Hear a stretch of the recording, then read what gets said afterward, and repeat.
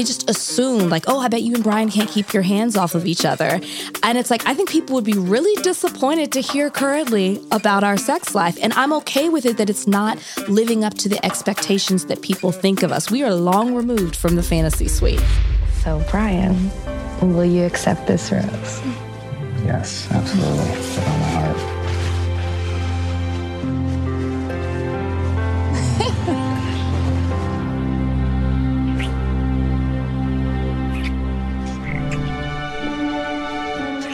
And frankly, too, because I'm just tired these days. I'm exhausted. And I wish more people would talk about that, right?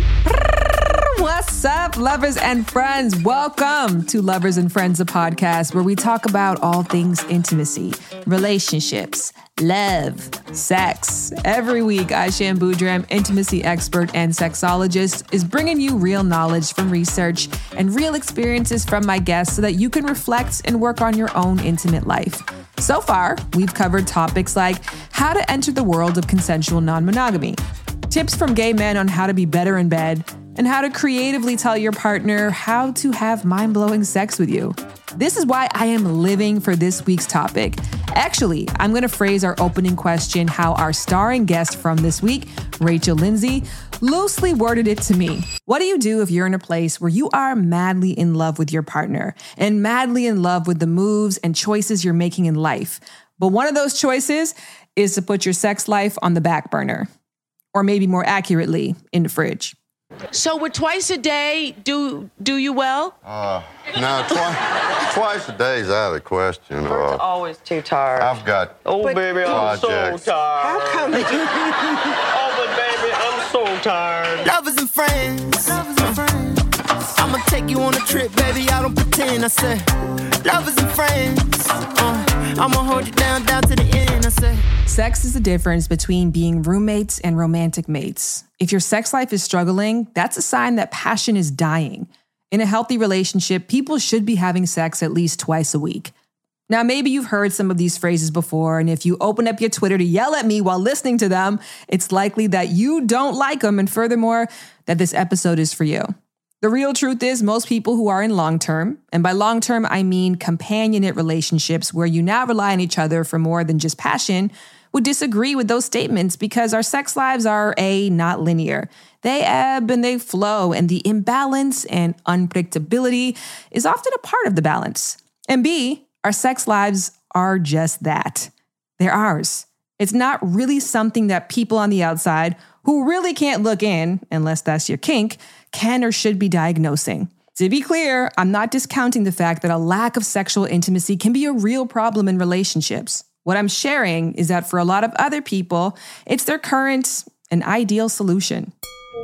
I am an asexual queer woman, and my spouse is a hypersexual non-binary individual.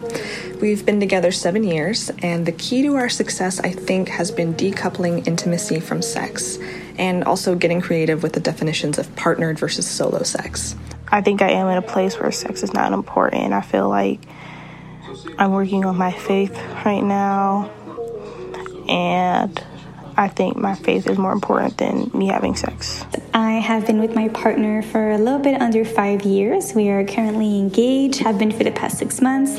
We're in a very healthy relationship. We love each other more than anything. If sex is a priority, yes, it is. Are we having sex right now? No. But yeah, sex hasn't really even crossed my mind. I feel like I'm not in a place where I want to be touched by a new human. So I think it's the first time that I'm not frustrated by the lack of it. And that, my lover and my friends, is what we're here to talk about today. Low sex drive that's not personally frustrating to the person who's experiencing it. Notice I said personally doesn't mean it's not frustrating to their partner, and we will get to that later. But right now, let's talk. So I worked on a campaign for this company, Unblush, a couple of years ago that provided medication for hypoactive sexual desire disorder, or HSDD for short. HSDD is a common, treatable medical condition characterized by ongoing, frustrating, low sexual desire that has been recognized by the medical community for decades. HSDD is the most common sexual dysfunction in women, and it affects about 1 in 10 women in the US, some as young as 20. It's believed to be an imbalance of chemicals in the brain that controls sexual desire. It is also associated with negative emotional states, including frustration, hopelessness, anger, and poor self-esteem. Now, my favorite thing about working on this campaign and learning about HSDD was the constant use of the word frustrating. And this is for the person with low sex drive. Meaning, low sex drive is only a disorder if it bothers you. If it doesn't, it's a detail of your life. And like all details, just because it's not for everybody doesn't mean it needs to be erased or altered. For example, it's important to note that there's a huge difference between HSDD, asexuality, and causal low sex drive.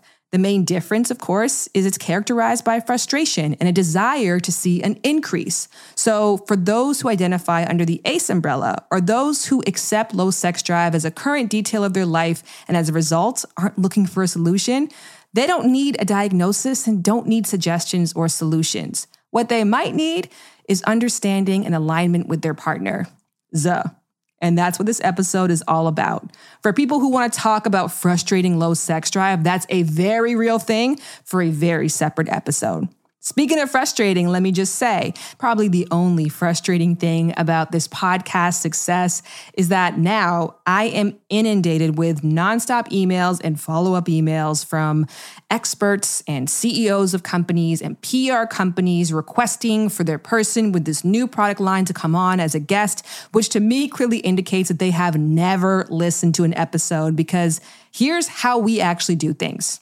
I ask a friend, a person I admire, or a person with an interesting platform to come on as a guest. And then I ask that person what they're currently going through in their intimate life, or a recent aha they've had about their own experiences. We decide on one aha, and then we get together and talk for about 30 minutes or so. After that, I build the episode around that topic. I share that to say how grateful I am for the way that we do things around here, because the truth is, I would have never come up with this topic on my own, which is bananas because I'm currently going through this exact thing, which is also why I brought Jared on to discuss this in the third segment. We've been probably less sexual than we've been in our entire relationship. What are you feeling? How's it been for you? You know what? I understand more than I did last time. I understand more in the sense of like, you're going through a lot of changes and it's a lot of energy for you to get out of bed. I will admit that it is tough. And that is why I am ultra double grateful to Rachel for bringing her truth here and truly creating an incredible episode. Now, I say double grateful because I was already grateful for Rachel Lindsay's existence. Rachel is known for making history as the first African-American lead in the franchise's history on the 13th season of ABC's The Bachelorette. Rachel Lindsay is an attorney, media personality, speaker, and podcaster who currently works as an on-air correspondent with Extra and is the host of Extra on Snapchat. Okay, let me break down that bio a smidge more because I need you to follow up and find Rachel's work, okay? Her podcast is called Higher Learning. There, she and Van Lathan dissect the biggest topics in Black culture, politics, and sports. Her book, which came out last week and made multiple bestseller lists, Miss Me With That, is comprised of wide-ranging essays where Rachel opens up about her experience on ABC's hit show and reveals everything about her life off camera, from a childhood growing up in Dallas, Texas, to her disastrous dating life prior to appearing on The Bachelor, to the drama that unfolded last year between her and the now ex-long-running host of The Bachelor and Bachelorette. Now, by the end of this podcast, I'm just going to put it out there. You're going to get your life and get this book. So let's get into it. But first, we got to dip into this.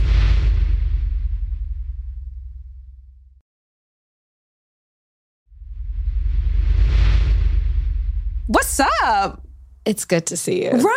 It's so good to see you. This is why I forced this to be in person, even though it's irresponsible given the times. But I was like, I so selfishly enjoy our time together so much. I do too. And you did not force it. Okay, she didn't force it. Because I like the energy. And it's selfishly just to see each other again. But two, like we can vibe off one another. Let me just get this question out of the way. I know I said I was getting on focus. What's the question? Because I just finished watching the Bachelorette season with Michelle. Yes.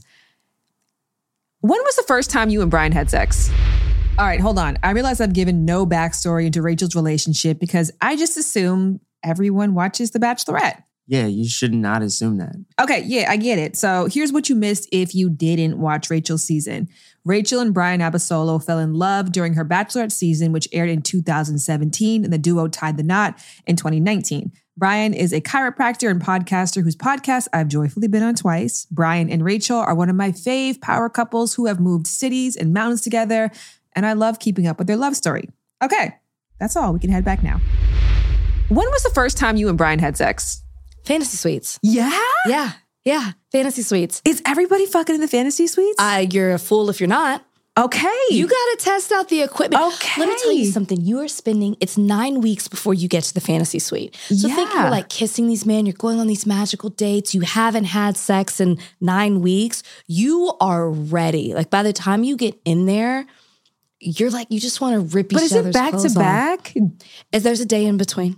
That's fun. I so love that I'm on this podcast. It is fun and it's liberating. And I think there's power in being able to say, like, this is what I want. This is what I want to do. You get in the suite. There's like a bowl of condoms. Maybe what was fantasy suite sex like?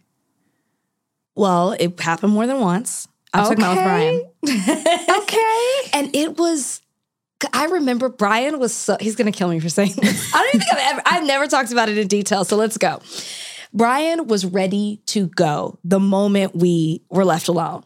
Like he like jumped me. And I remember I pushed him back and I was like, no, I have so many questions I want to ask you. And I pull out this legal pad and I had all these questions from my family because he had met my family at that point. So there were some issues that they wanted answered. And so I was like, okay, I want to ask these questions that I had, just general questions like credit score and stuff like that. And like, how do you vote and your religion, all that. And he was like, okay, that's enough with the questions. I remember he snatched the thing out of me and not in a disrespectful way. It was just like, we both want this. And then all bets were off. It was absolutely amazing. You know how, okay, I'm digressing a bit. I have a 3-time rule. It's not always magical the first time, right? And so I'll excuse that. And the second time, maybe we're finding our rhythm. If by the 3rd time, it's not great, we got to go. Like if I really like you and I want it to be good. First time with Brian was exceptional.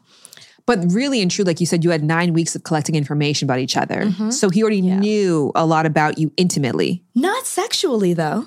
But I would imagine that would, 1, allow for you to be more comfortable asking questions, and 2, just have a general sense of like, do you like aggressive? Do you want to be dominated? We didn't talk about that. Oh, interesting. Nothing. When you detour from talking about your feelings and maybe the other men, the producers are going to say to you, let's get back on track. Save those questions for later.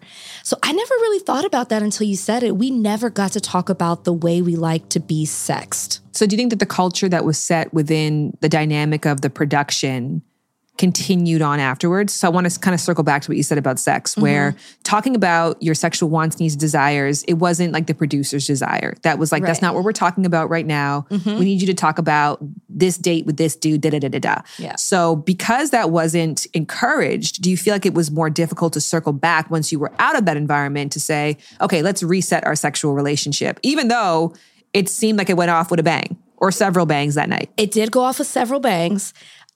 We never reset. We never thought about it. And I think maybe that's where it took me a long time to develop and be comfortable about talking about things sexually just because of how I was raised. And so for me, there was a lot of shame in talking about it publicly. So we never had that conversation. But it's interesting you say that because now as we're in real life and the honeymoon phase is over, we didn't have those conversations. And so like the newness wears off. And maybe if we had established that, maybe we would be, I guess, more understanding of what the other person needs rather than just doing what I want or what he wants. Yeah, I would say that there's a catch-22 with having that immediate chemistry. The beautifulness is that you just get this sense of like, wow, and the connection that you share. And then also too, people always are going to ask about the first time. You get to tell this amazing story about like, oh my God, it was incredible the first night, da-da-da-da. Nobody wants to tell the story of like, so he missed. It was nothing like that. He called his mom. It was awkward. But what's great sometimes about those rough starts is it sets the tone right away to, we got to work on this. Yeah. We got to talk about this. We have to reconfigure this. And as a result of that, you move forward with the energy that it's okay to course correct. Yeah. So when you start off great, now starting to, because as you like you said, either one, it's the difference in changes in relationship naturally over time. Two, it could be your body. Three, your kinks and things could evolve. It can become more difficult to bring up and course correct because you're like, this person feels like we just get each other. And if I tell them that we're not getting each other right now, how is that going to make them feel? So I found this quote from your lovely husband, who I've worked with, probably equally to working with you. Rachel just had an X factor. She was a triple threat. Brains, beauty, personality, great sense of humor. Brian, that's 4. That's fine though. Everything on paper was top notch. She keeps me on my toes. She challenges me to be a better man. Triple threat, quadruple threat, all the things, making him a better person. And yet still, societally, you're made to believe that's not enough. The idea that you can still be an incredible partner, beautiful, successful, push your partner, and you're expected to also be a porn star and a magical lover at the end of it. Yeah. And then there's this expectation that comes with that because you're great at certain things or many things, that you're great at everything. And I think there's a big misconception with me because I am very dominant and I'm strong and I'm opinionated and I like to control a lot. I am not like that in the bedroom. I have to control so much in my life that when it comes to the bedroom, I like to be controlled. I like to be a little bit more submissive, and I like for you to take charge. That's something that we learned later in our relationship, and I think he assumed that about me just because that's how I am in every other aspect of my life. Mm-hmm. And that's the thing too, what I love that what you brought up is that as a Black woman in particular, there is so much responsibility that you are naturally expected to take on. And as a wife, there's so much responsibility you're naturally expected to take on that maybe this is one particular area that you don't really want the burden of pressure. I don't. And it doesn't mean that I don't want it. And I think that's something sometimes too. It's like if I'm not being that dominant, it makes him feel like that's not what you want. You don't want that right now. And it's like, no, that's not necessarily the case.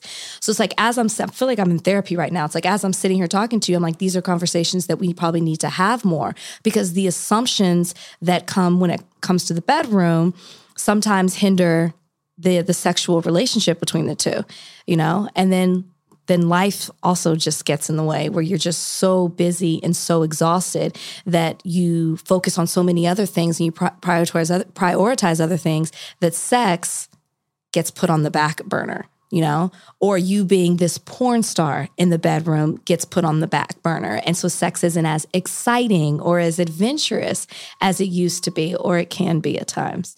I wonder if you identify with this story. I think I told you this already.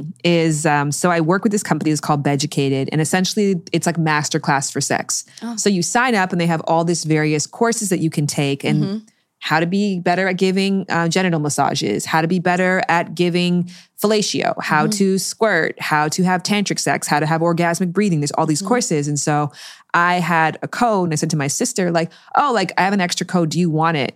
She's like, I'm going to be honest. I have zero interest in getting better at this. Hey, it's Lauren. And before you react to what was just said, allow me to elaborate a little. Since the pandemic hit, our kids are around 24/7. They're going to bed later. They're homeschooling. There's just no space for it. And I think I've just gotten used to there not being space for it. And we've just been bombarded with so many other distractions right now, like moving our entire family from Canada to Los Angeles, starting a new career. It's just not the thing that I'm currently committed to figuring out. I just love that though. I just love that. See, there were certain things you said that I would actually be interested in. But thank you to Lauren. Yes. Lauren for saying that because you're speaking for so many women. We are not porn stars. That too, our men watch porn and they sometimes think that that's how it's supposed to be. It's not. And I used to think that I was supposed to be like that I had to perform, I have to dress up, I have to have the toy, and I have all that, the toys, all that stuff, that I had to be that person. But I guess for me, it wasn't necessarily the turn on. It didn't make me I didn't have that desire to have sex just because I was trying to be something that I was not. Do you know what I love though that you said? You're like, and I'm okay with that. I am okay with that. Because you know what? A question I used to get or an assumption was that Brian and I were freaky all the time.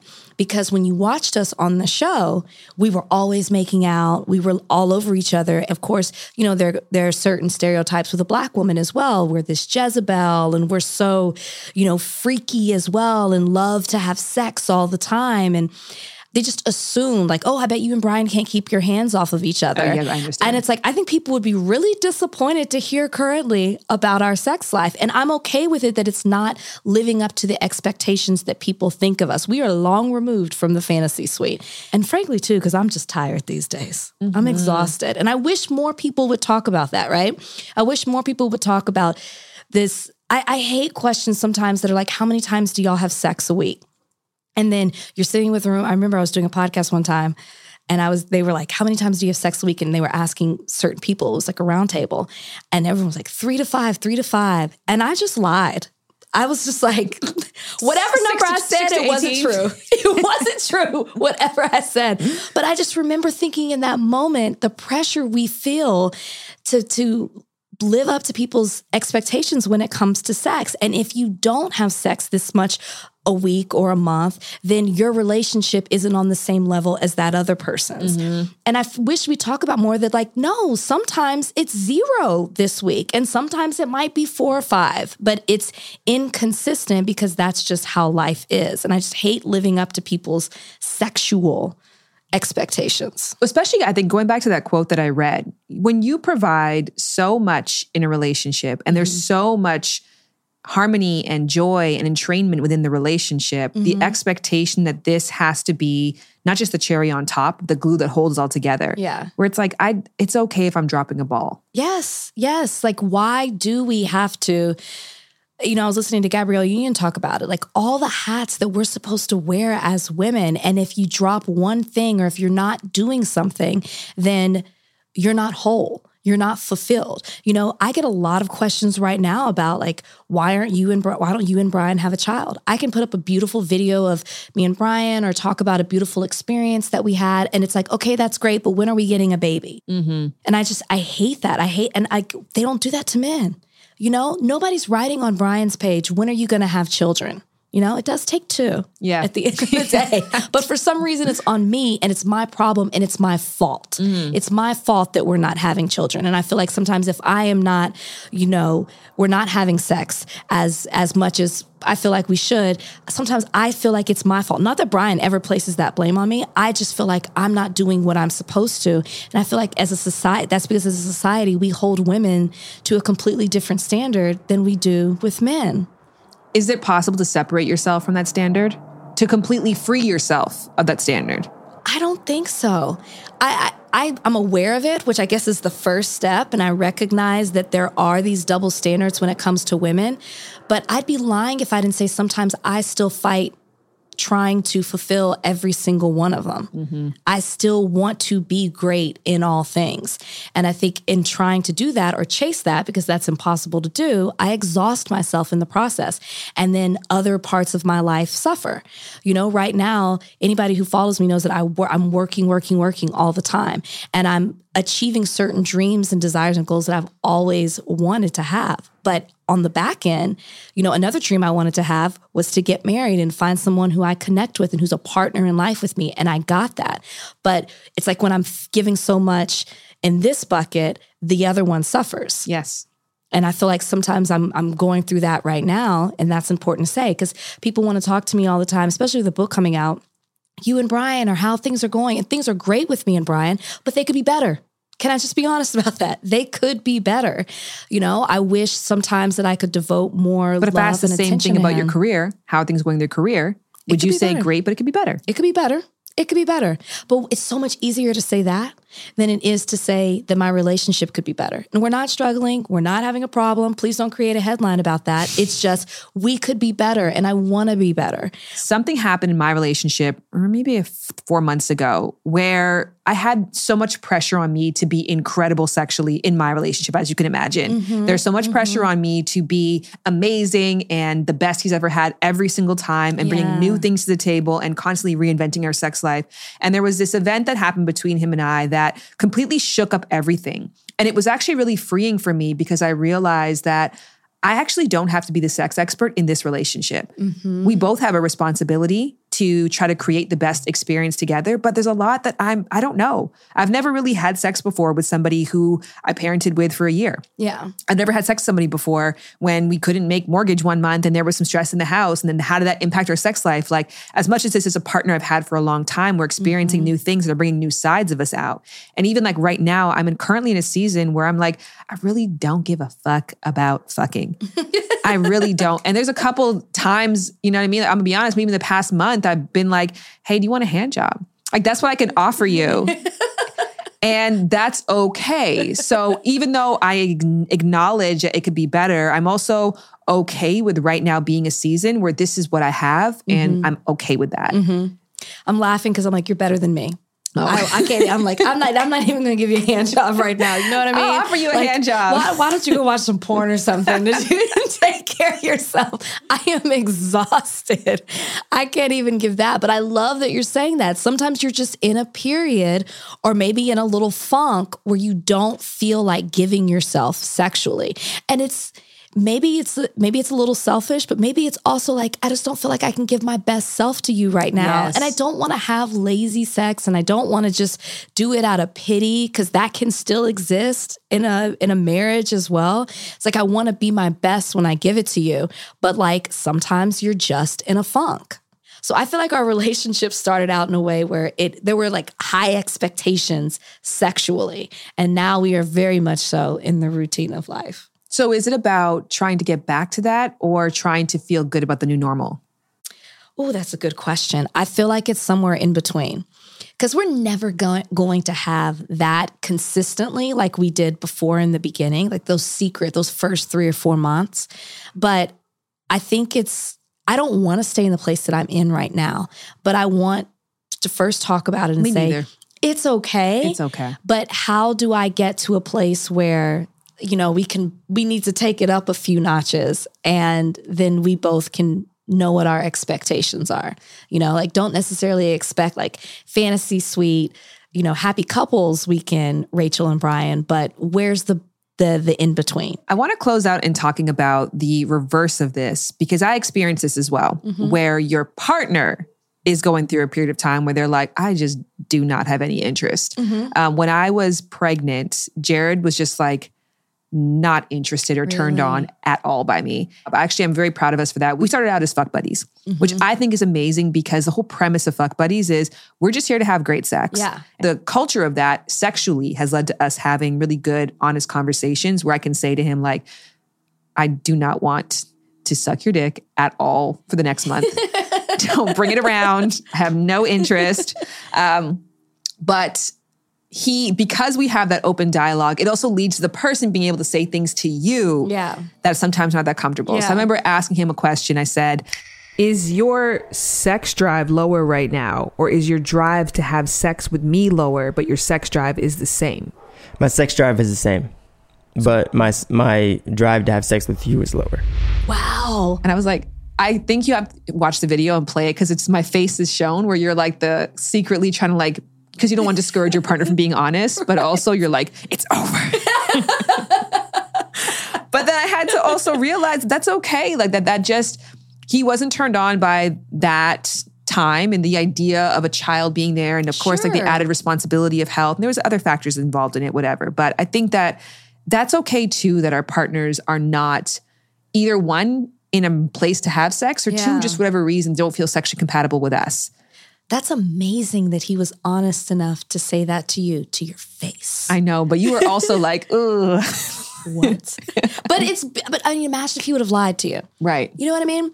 It wouldn't have done either one of you any favors in your relationship. So I think that that's a great lesson. Maybe that's a question I'll ask him. So if Brian was going through a phase where he's like, this is just not an area of interest of mine, you guys talked about it and he said, I'm gonna be honest with you right now, this is just an area of mine right now that I'm just not interested in working on. Well, right now I would be relieved, because I'd be like, okay, well, good. I'm not there either. And it would take off this pressure, because I think about it I think about how I am not in a place of it all the time. Like, I'm like, oh my gosh, what if tonight he's ready to, and I am just not feeling it? I add another level of stress to myself. So if he said that and he was feeling the same way I was, I'd be like, whoo, thank goodness. Okay, so I don't even have to think about this tonight. That's beautiful. Is it? Well, I think it's beautiful because we want to be able to tell our partners these things without them taking it personal. And so we have to in turn have that same grace for them. Yeah. And I am so sexually attracted to Brian. Like, I really am, but it's just, I don't want to do the act of sex right now. That's really what it is. So if he asked me that same question that you asked Jared, I would be like, no, it's not that I'm not sexually attracted to you. I just don't want to have sex right now. I just don't feel like doing that physical activity. And to be fair, I don't really feel like doing any kind of workout right now. And that's the place that I'm in. I love Rachel's commitment to honesty and authenticity in all that she does. And if you feel the same way and you love those qualities, you're going to be obsessed with Rachel. So I'm going to say it again. Rachel just released her very first book. It is filled with hot takes. It's filled with drama. It's filled with truth, with revelations. It's a love story. It's a life story. It's a life lesson. It's called Miss Me With That. Make sure you pick up a copy wherever you find books. You can also keep up to date with Rachel by joining her healthy Instagram community at The Rachel Lindsay. All of this will be put in the show notes. Okay, so at the top of this episode, I teased this, and throughout the interview, I sprinkled it in that right now your girl, acclaimed sexologist and sex positive queen, is not having sex. And furthermore, I'm really happy about that. So I'm bringing on my husband, Jared Brady, to get his thoughts on Rachel's segment and on our current sex life, or lack thereof. We're going for it and getting into it, but right after this.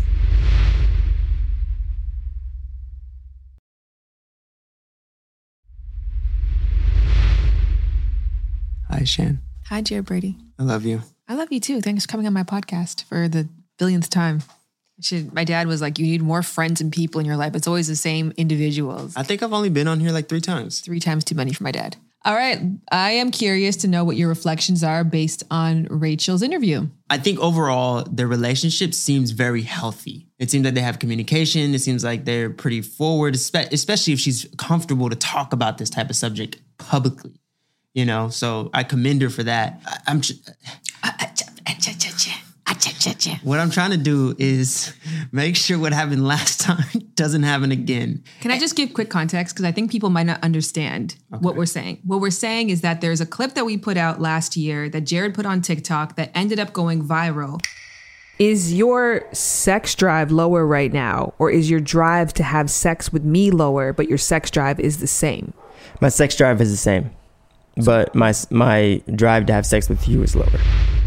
And the comment section of that clip was really negative towards Jared about expressing his lack of desire to have sex with his pregnant wife. And I appreciate that we have the kind of relationship where I can ask you, because when I asked you that question, I was genuinely dumbfounded. Like, I have this partner who always wants to have sex, who all of a sudden, I don't really ever hear about it. There's no advances. There's no talk of it. Like, what's going on? So I was like, and I checked in with you, and then you gave me the honest answer. The point that I'm trying to make is that in the space of somebody not being turned on by their partner, is that okay? Because in my world, I think it is okay, and it's okay to voice those things.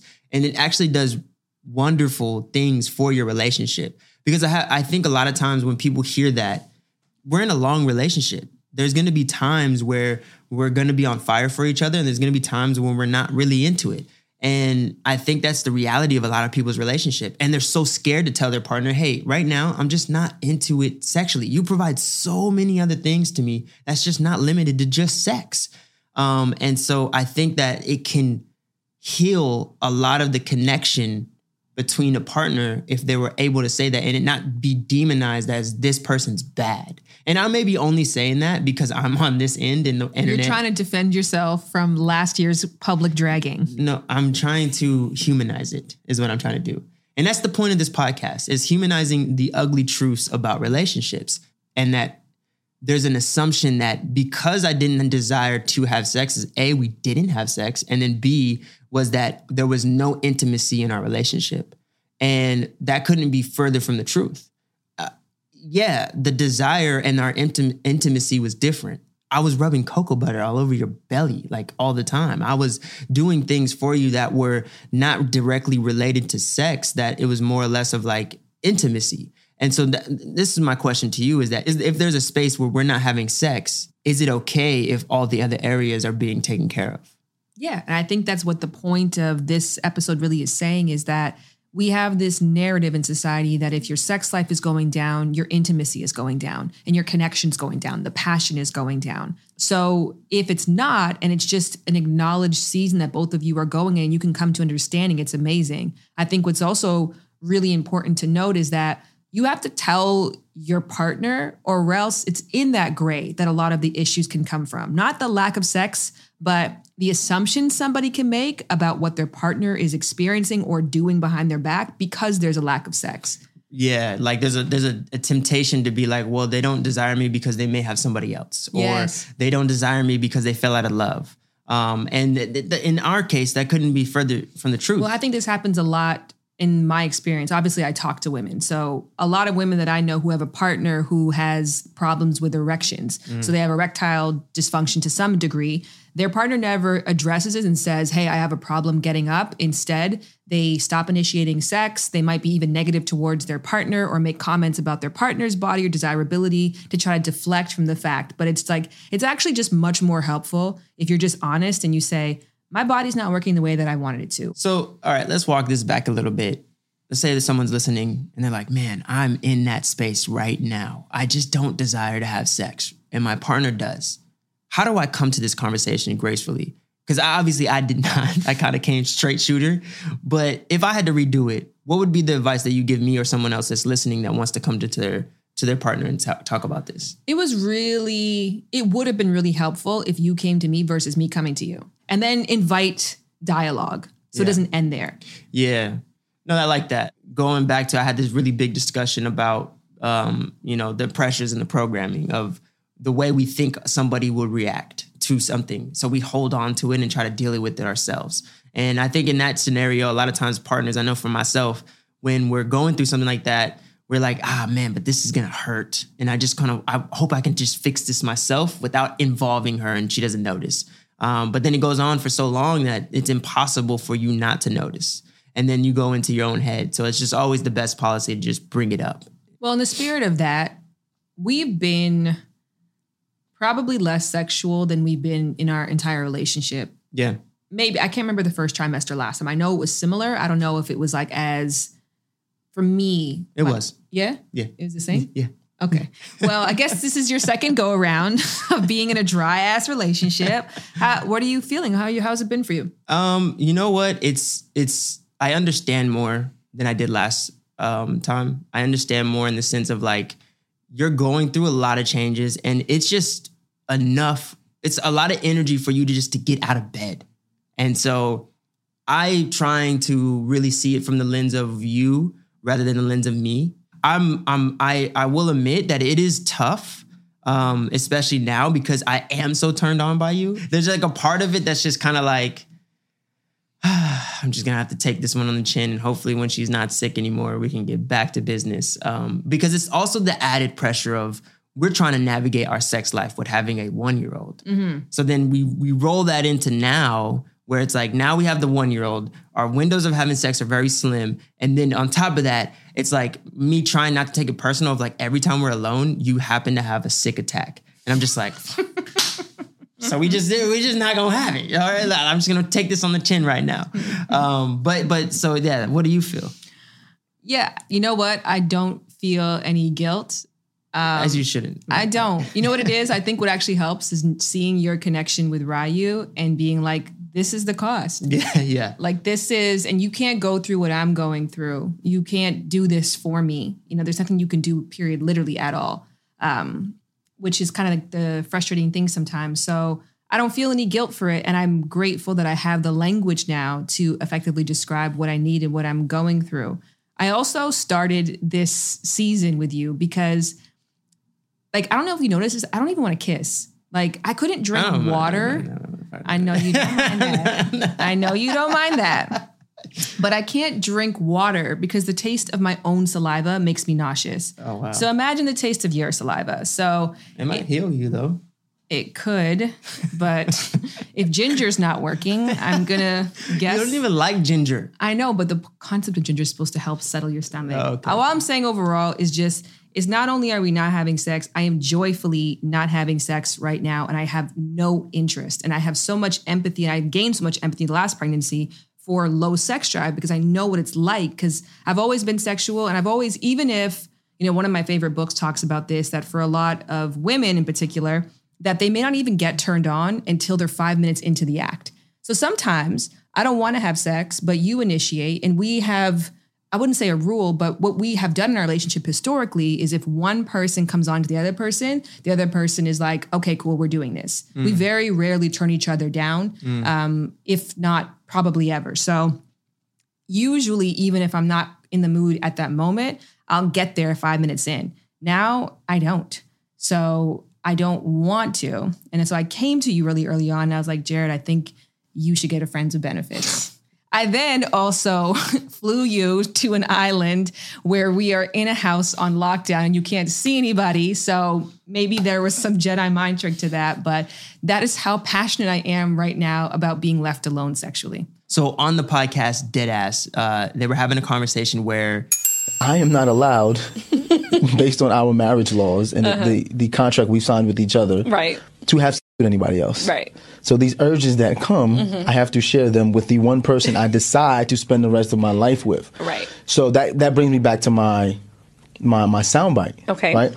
I don't understand, and this is what we can discuss as a woman, because I don't want to say it's a man versus woman thing, but a lot of women do complain, oh, my husband's always on me. Why is he always on me? If is going to be a chore for you that you don't really want to do, why do women constantly push monogamy on men? If you know that you don't want to have to deal with him all the time just wanting you, why do you push monogamy on men? Well, who's to say I pushed anything on anybody? Well, we know that you pushed monogamy on me.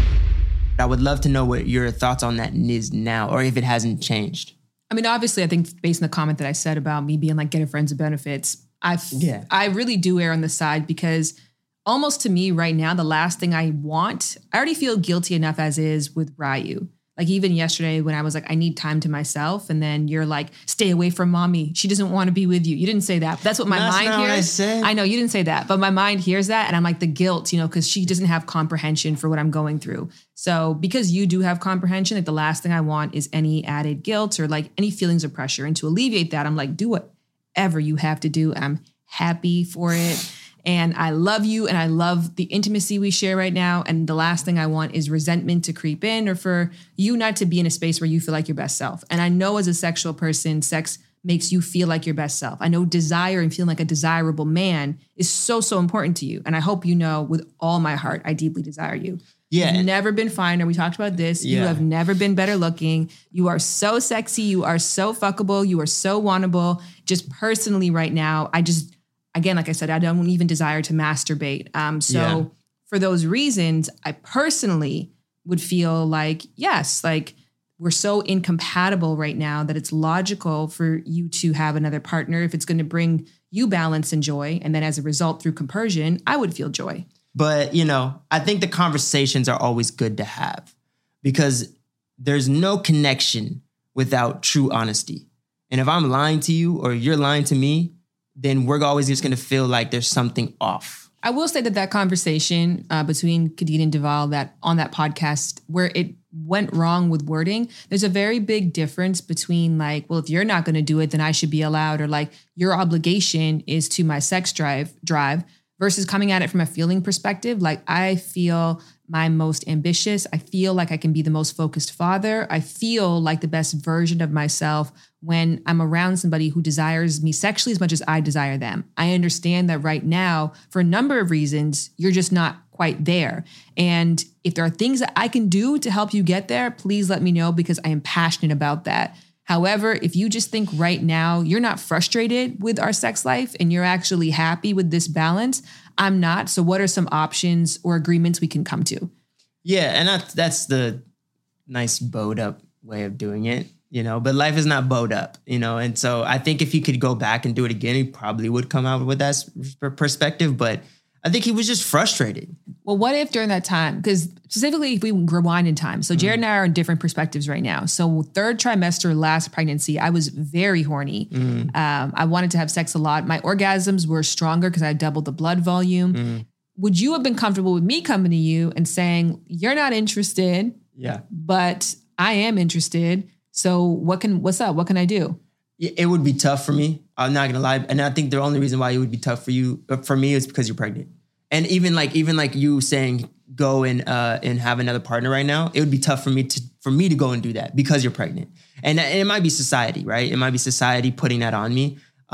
Because I remember when you said, "Hey, I think it's time for you to find a little friends with benefits right now." My instant reaction was like, I just would feel off. Do you know what I did ask you for? What? I said, because not only did I get, a bigger belly, I got huge breasts. And I felt like you were not sexually in tune with my breasts at that time. So I was like, can I send a picture of my breasts to somebody who I know is going to appreciate how hot they are? Yeah. And you were like, I would prefer you didn't.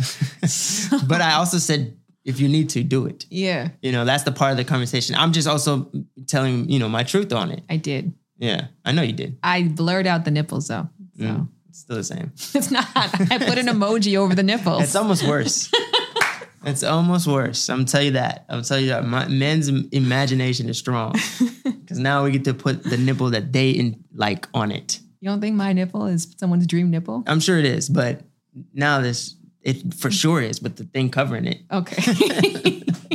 It was a frog, if that helps. How would you feel if I sent a dick pic? I think, again, if we had that conversation about it and kind of knowing what I know now, and if it made you feel kind of happier, more connected, and at this present time, again, like I said, I genuinely think that you've never been sexier than you are right now. And I can express that to you verbally, but I can't show you that appreciation through sexual lust. And if you require that for your happiness and for your wellness, I'm not going to stand in the way of that. I can't.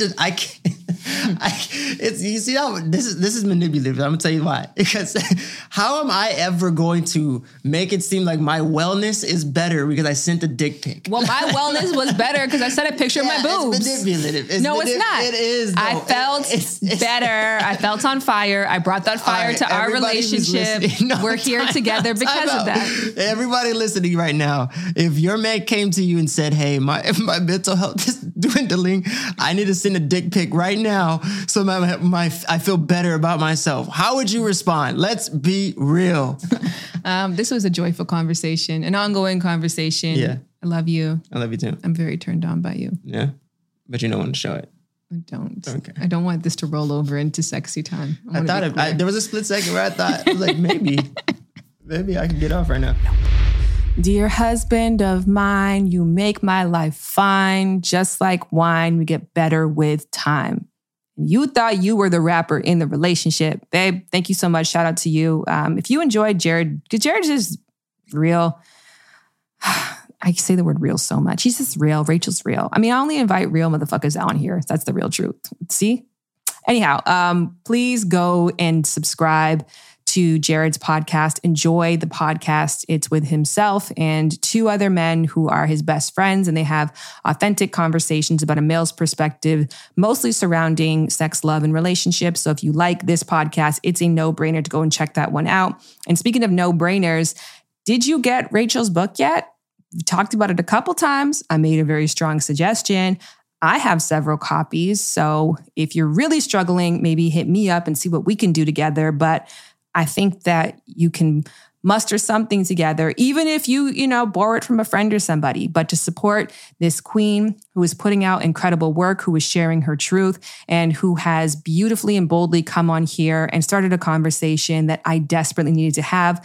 Try to show love in that way, if possible for you. The book is called Miss Me With That. The author is Rachel Lindsay, who you can find on Instagram at @the Rachel Lindsay. That's the end of the podcast. It went a little long, so I'm going to keep it short on this episode and just say, rate. You can be great when you rate. You're already great, but it's really great when you rate the podcast. You can do it on Apple. I think Spotify actually now has a rating system too that's brand new for all you Spotify listeners. It makes a huge impact to do that because that shows people how many individuals are like, this is worth your time. And I hope that you think it was worth your time. And if so, then I will talk to you next week. Until then, bye, lovers and friends. Lovers and friends. I'ma take you on a trip, baby. I don't pretend. I said, lovers and friends. I'ma hold you down to the end. I said, lovers and friends. Lovers and friends. Yeah, and I said, lovers and friends. I'ma hold you down to the end. I said, Lovers and Friends, a podcast, is executive produced by Shared Entertainment's Shan Boudram and Lauren Morrison. Also produced by Stitcher's Jackie Sojiko, 2 West Entertainment, and Workhouse Media. Engineering by Peter Karam.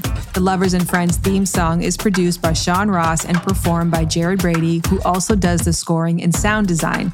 Jasmine Henley Brown is the executive producer at More Sauce, and this podcast is powered by More Sauce from Stitcher.